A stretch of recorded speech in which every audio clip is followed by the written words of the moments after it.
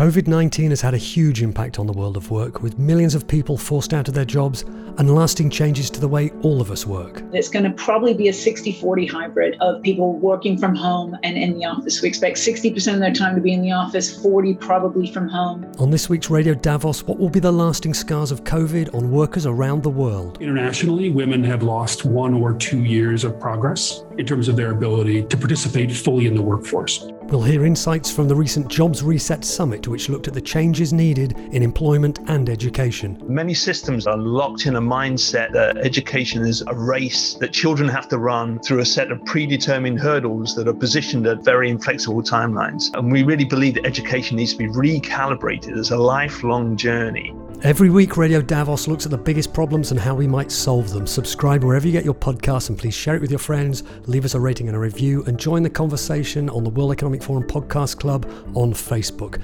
I'm Robin Pomeroy, podcast editor at the World Economic Forum, and with a look at the world of work post-COVID-19, with a particular focus on the future for women in the workplace. I figured this gap probably wasn't all just about babies. I thought, there's got to be more to it than that. This is Radio Davos.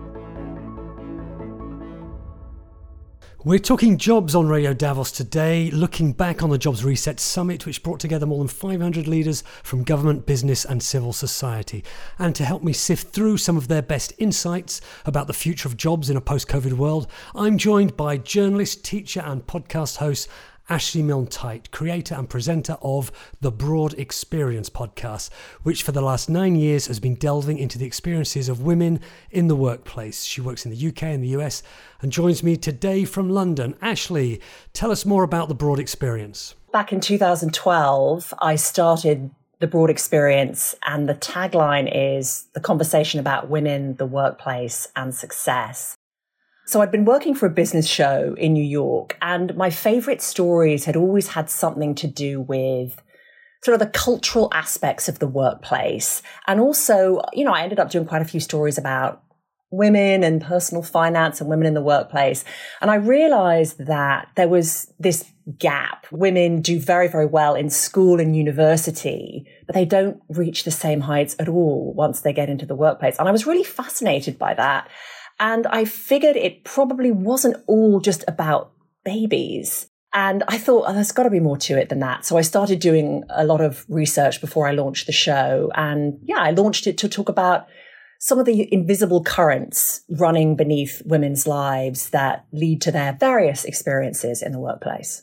Right, so on this episode, we'll be looking about jobs, but we'll have a particular focus on women in the workplace. Of course, this was a big issue at the Jobs Reset Summit. Let's start by playing a couple of clips. Firstly, this is Guy Ryder, who's the head of the International Labour Organization. We reckon the world will still be down by about 23 million jobs. So this is a very grave crisis. Guy Ryder of the International Labour Organization. And this is Alan Blue, co-founder of LinkedIn, talking about the impact specifically of the pandemic on women.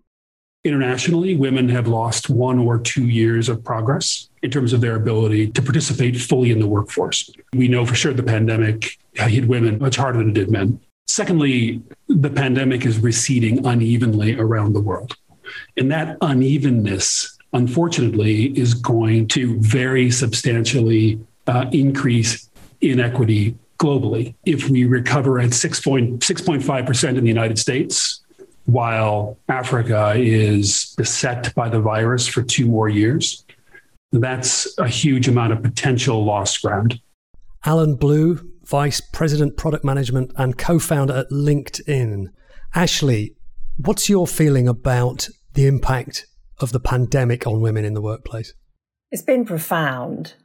Certainly. I mean, obviously the numbers bear it out. And I'm not going to lie. I mean, most of the conversations I've had around this have been quite depressing. A lot of women in professional roles have felt their worlds somewhat crumble around them, as so many of them do have children. Now, of course, not all working women have children, but even so, the vast majority of women do have at least one child. And the bulk of the home part of what's become our work lives does seem to have become their job more than their male partners if they have one.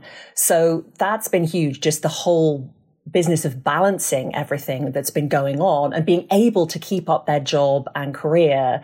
And then obviously, if you are in a different socioeconomic bracket, if you're, say, an essential worker, then your choices have been fewer because you're not going to have the chance to work at home. And often something has had to give in that. Somebody has had to be at home with children because perhaps your backup that you had was parents or somebody older in your family who helped to care for your kids when you didn't. And that's just gone belly up for many people in many parts of the world. So it has been pretty devastating overall, I would say. I wish I could say something a bit more cheery, but I think that's the truth of it.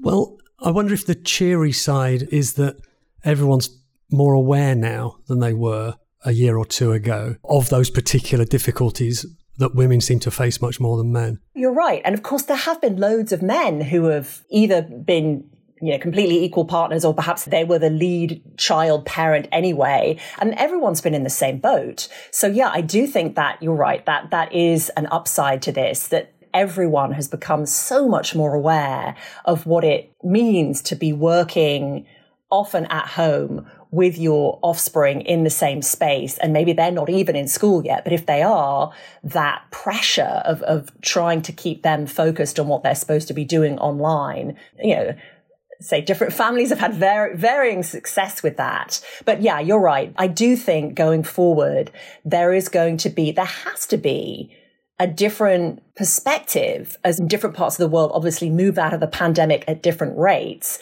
that things just can't flip back to the way they were before. Well, on that subject, let's hear another clip from the Jobs Reset Summit. This is Wendy Clark, who's the CEO of Dentsu International, talking about how the virtual side of work for people who can work virtually needs to be made to work for women. We've already announced to our workforce that we will always, from here on out, have a hybrid way of working. So I think you've got to own now that the change is made, that it's permanent, and that it's on us to ensure that our offices are all equipped for a sense of equal participation, equal presence, and equal opportunity in the work environment, even if you're coming in virtually. That's going to be a challenge. It's not one that we can't surmount, but you can kind of imagine now, a year from now, people saying, well, I might have got that promotion if I was there physically. You didn't accommodate me virtually. So we really, really have to have the rigor of going through all of our policies, practices, and saying, is there equity of access? Wendy Clark of Dentsu, which is a multinational media and digital marketing communications company. You were mentioning there, Ashley, that for a lot of women, a lot of people in general, working from home is just not an option. But for those for whom it is there in some ways a benefit for women of working from home? Or is there a danger that actually they're just going to end up under more pressure with also all the home pressures they have as well? There has been a certain sort of gift of freedom for some people in having this ability to work from home.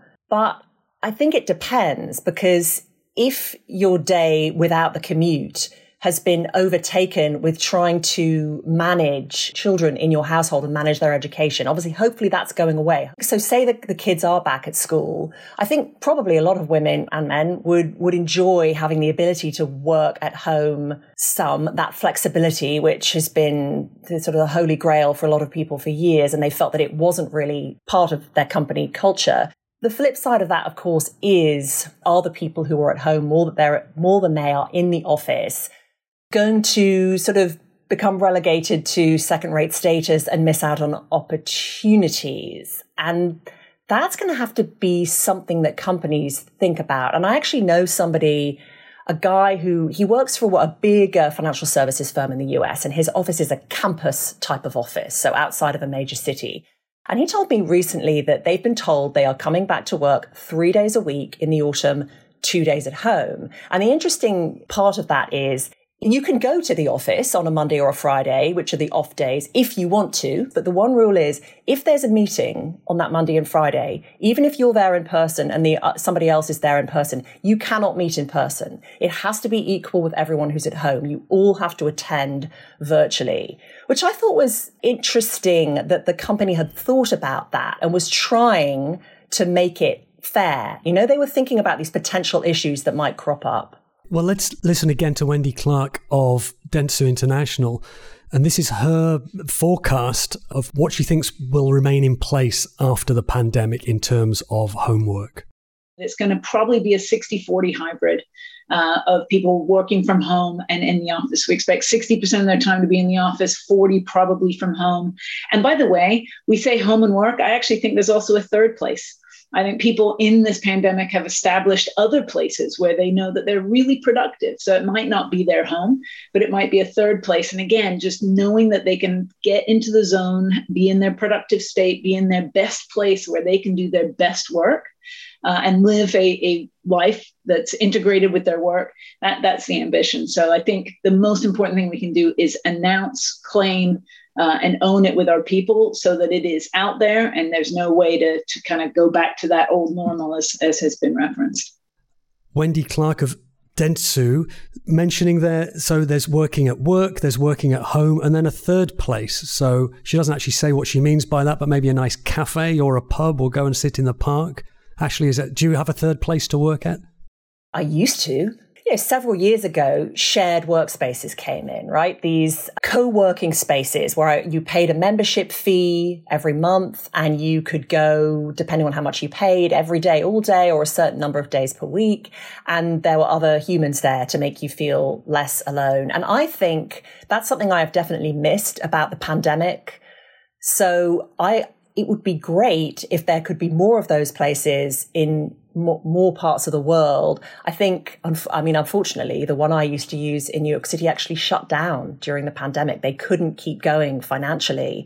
And it's obviously what's been happening over the last 15 months has been terrible for shared anything because suddenly we're all afraid of being around each other. But I think there's great potential for those places to come back. And as more people are, given permission to work from home, and in fact, organizations say you're only coming in 2 to 3 days a week, you are working at home from the other 2 days, there's going to be a real demand for those sorts of places. And I have to say, a word for people who aren't in couples, people who live alone, we don't often hear about those people in these discussions of work and home. And it can be incredibly lonely, spending 5 days a week working from home, during these extended lockdowns and not seeing people for such long periods.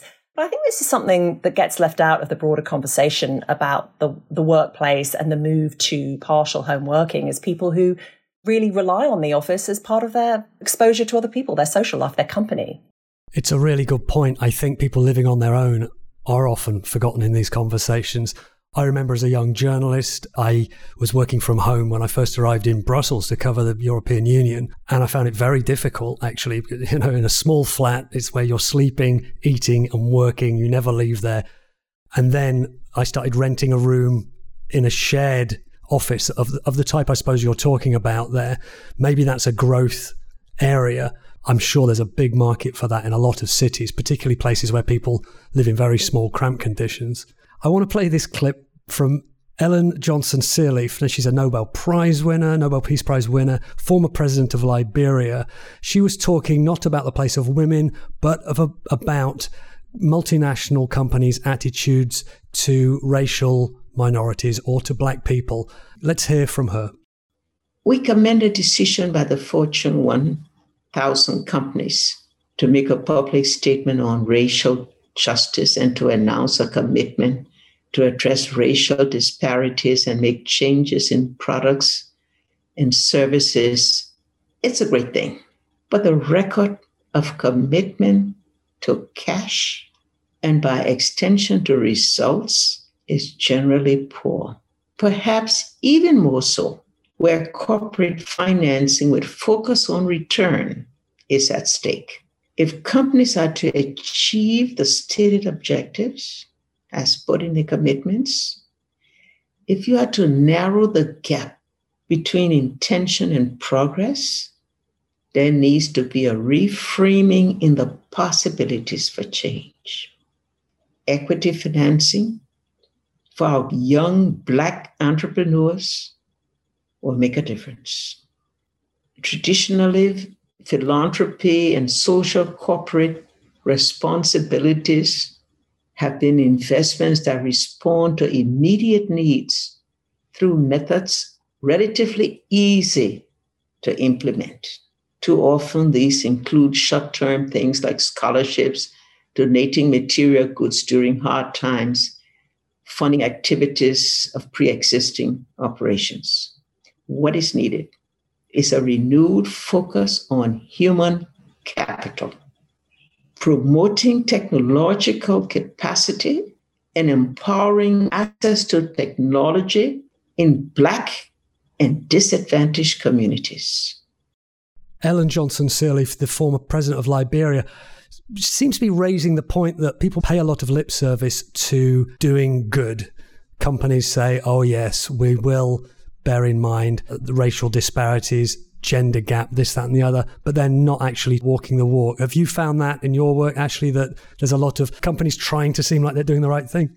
Yes, there is. And I certainly over the years have interviewed a lot of women who have complained about this, whether it's to do with women specifically or women of colour. I caught up with somebody recently just on the phone, a woman I've interviewed a few times for my show over the years, and she's a Black woman in the US, and her career was in advertising, which is a very white industry. She has been skeptical over the last few years that companies in her industry were really doing anything, just lip service, right? But she did say to me the other week that last summer, after the killing of George Floyd in Minneapolis, she really felt that it was an inflection point. She has become a consultant, so she's in this diversity, equity, and inclusion space.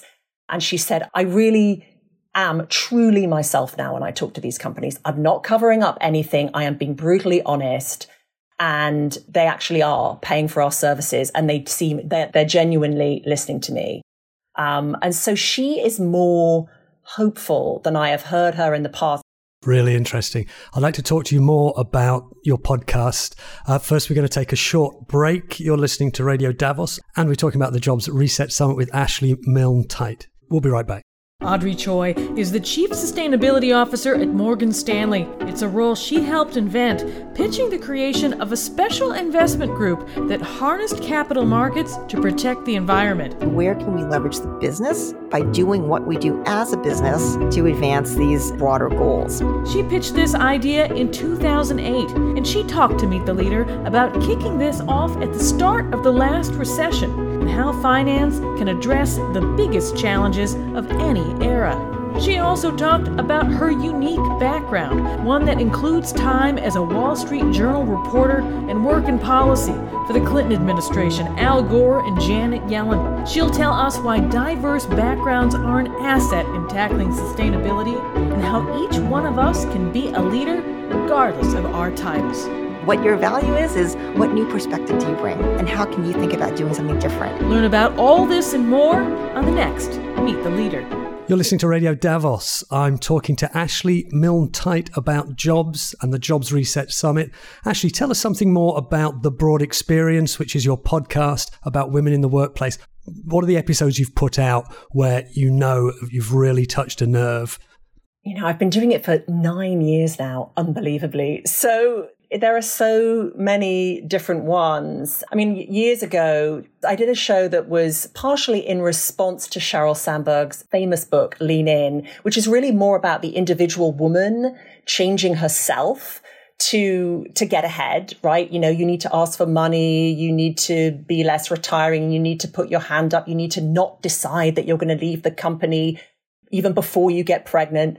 And I interviewed somebody who said, stop fixing women, start fixing companies. And that episode definitely resonated with a lot of women who said, you know, I've been leaning in for years, but I'm in a structure that isn't that friendly toward women. So it doesn't matter how often I put my hand up, there are always going to be these structural barriers that impede me from getting to a certain point. But I think most of the women who listen to my show and who have contributed to it, it's more the subtle stuff that still affects your trajectory. Right. And I wonder how easy it is to lean in on a Zoom call as well. Although I've heard there is the theory that actually it's a bit more egalitarian having a Zoom call, that it's harder to be the shouty man mansplaining his way through a meeting.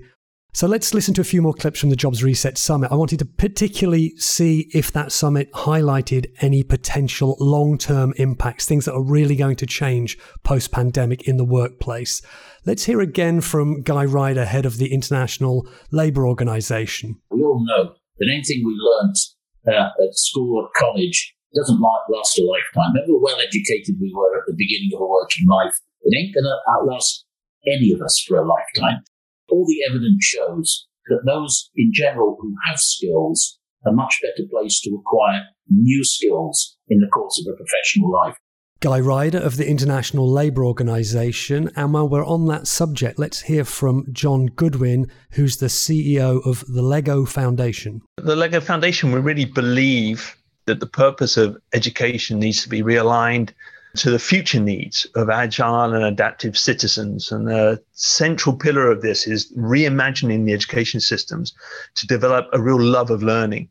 Many systems that we've encountered within the foundation are locked in a mindset that education is all about a race that children have to run through a set of predetermined hurdles that are positioned at very inflexible timelines. And we really believe that education needs to be recalibrated as a lifelong journey.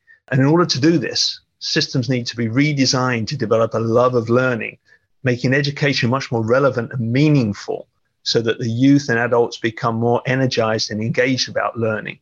Indeed, research has shown that a love of learning was one of only 2 characteristics that were independent positive indicators of well-being in adults from 18 to 71 years of age. So those who love learning are adaptive and flexible, and that's good for society and good for the economy, and ensures future reskilling is much more effective and impactful. And we've really seen the need of that through the recent pandemic. And as WEF research has indeed shown that reskilling multiple times is going to be the norm, as people will have to change career paths many times in the future as they flex and pivot. So there's a growing realization that we all need this ability to reskill and upskill and be adaptive. And given that the cost of this reskilling is going to be paid for by governments and by businesses, I think there's a really robust economic case for Education 4.0. So I'm very excited that WEF is putting their energies behind it. I believe that a diversity of perspectives is going to be needed in order to solve this wicked problem. And that's why public-private partnerships and collaboration can be transformational, I think, in this education problem. John Goodwin of the Lego Foundation. Ashley, lifelong learning skills. I mean, I started podcasting quite recently. I'm not a veteran of 10 years like you are. That's a skill I've learned, and apparently lots of other people have in lockdown. Is this a new thing that we all need to reskill? I mean, the idea that what you learnt at school is not going to last you a lifetime, it doesn't really surprise me, but do you think that's an increasingly important thing for people to bear in mind? Definitely. I mean, when I think back to what I learned in school, I don't know how much of it, honestly, is relevant to my life now. I really don't know. I happen to love learning, so I think that would be absolutely fantastic if more of us had access to learning throughout our careers. And maybe it would help as we age, frankly, because there are a lot of people who will tell you that they would have liked to finish out their careers, but they would say ageism showed them the door before they were ready to go. But I think if we were all learning and improving ourselves and upping our knowledge on new things throughout, there would be less chance of that happening, right? And maybe even in companies. I mean, actually, I was speaking to another source recently who mentioned that she was dealing with a a woman within a company and talking to her about a job application and the ridiculous expectations on this young candidate they were looking for. And she said that the HR woman was really surprised when I told her, it is your job to provide skills and training for people when they come into your company and throughout their careers. She said it really struck her quite forcibly, and it's not something that this company had thought about. There were a lot of interesting speakers at the Jobs Reset Summit. One of them was a historian. So this is a bit left field, this next soundbite, but he's talking about how a big historic shock can actually make big social changes happen. This is Adam Tooze of Columbia University. The most fundamental difference is the power balance. It isn't at the level of ideas. It's not at the level of the influence of some brilliant economists like Keynes. It's not even at the level necessarily of the attitudes of business, which go through phases of greater and lesser degrees of enlightenment. It's really fundamentally about the question of who has power in society. And what made the 1930s and 40s transformational is the balance of power had shifted. Organized labor had voice, it had leverage. And situations like total war gave it even more leverage. It's not the war per se. It's not the fact that there's a big challenge or a notable enemy that creates the conditions for more egalitarian politics. It's that happens at a time when there's a countervailing force that can say to prevailing elites, well, if you want us to be part of the bargain, then we would like these conditions. Adam Tooze of Columbia University. He's a historian. I mean, we've not been through a war, but in many ways war-like situation in terms of the money that's being spent, the social changes. So potentially COVID will have these kinds of impacts. Let me play another clip. This is Mariana Mazzucato, who's an economist at University College London. She's talking about how the subsidies and all the public debt that many countries are getting into to relaunch their economies and to save jobs, how that in some countries is being made conditional on the economies working better, and how that should remain in the long term. Outcomes-based budgeting. First, ask ourselves, what needs to be done? What does it mean to tackle climate change with the same level of seriousness that we tackle wars? To do it because it's hard, not because it's easy. Kennedy's a big point. But what does it actually mean, for example, to forge these symbiotic partnerships by, for example, creating conditionality? So instead of just having this kind of, raining down of subsidies, guarantees, and bailouts, what would it look like if every penny that, say, government gave to different types of sectors that are important in the economy came with certain types of conditions attached that really allowed us then to always build forwards better, right? Not just after a crisis. The economist Mariana Mazzucato talking about how subsidies need to be made conditional to promote environmental protection or things like we were talking about, gender disparities or racial disparities. Ashley, let me play you another clip here. And this is a less optimistic long-term possible consequence of COVID. This is Rajiv J. Shah, president of the Rockefeller Foundation. We are looking at potentially a decade of a great divergence where nations that have had high levels of access to vaccines and immunizations and have had the ability to invest 20 or 30% of GDP in recovery and stimulus in a manner that is fiscally manageable, have been able to and will be able to imagine a fairly rapid economic recovery over the course of the next months and years. And at the same time, as we've seen from estimates from the IMF in particular, but also the World Bank, the nations that are lower income around the world that house potentially 4 or 5 billion people have simply not been able to do that. Rajiv J. Shah of the Rockefeller Foundation talking about a great divergence. This is the K-shaped recovery where some people are going to have a good post-COVID and other people, things are just going to get worse because they won't be vaccinated in certain parts of the world. They won't be benefiting from fiscal stimulus. This is a risk. I mean, globally, there will be these disparities. But do you think they'll also exist within countries such as the US, where some people now, they're set for great recovery? Is there a risk there is a kind of an underclass that's going to be left behind? I do think so, given what the state of inequality in the US has been. I think it's entirely possible. I'd love to think that that wouldn't happen, that actually this could be more the flip side, a sort of diving board, right, to lead to something a lot better than has been until now.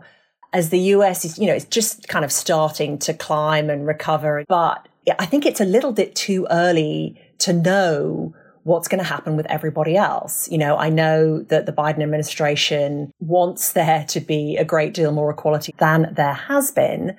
But right now, there are still loads of people out of work. There are lots of businesses looking for work. There's this dearth of workers. So there are these questions about what's going on with that. Is it because those people are unable to come out because they have family members dependent on them? They're all still in a sort of COVID state of mind. It doesn't feel safe. Of course, there are many, many people in the US who don't want to get vaccinated. It's not that they're not worried about the disease. They are vaccine hesitant. And if that's you, it's not going to make you, rush into a job. So there's a lot that is going to unfold, I think, in the coming months in the US. And yeah, absolutely. I do think there is a danger that inequality may continue rather than improve, although I'd love to think that this could be a pivot point where it did improve. I think in a year from now, we'll have a much clearer idea of what the long-term impacts of COVID will have been, and certainly that work from home situation. Yeah, I was going to say we should talk again in 6 months or a year and see what's happened in the interim.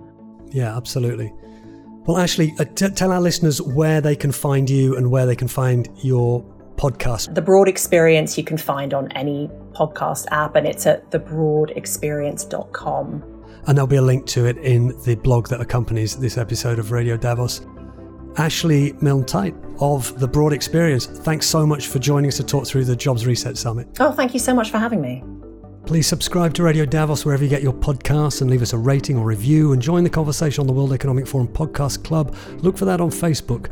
This episode of Radio Davos was written and presented by me, Robin Pomeroy, with editing by Clitzia Sala and technical support by Gareth Nolan. Thanks also to Alex Court. We'll be back soon with another Radio Davos, but for now, thanks to you for listening and goodbye.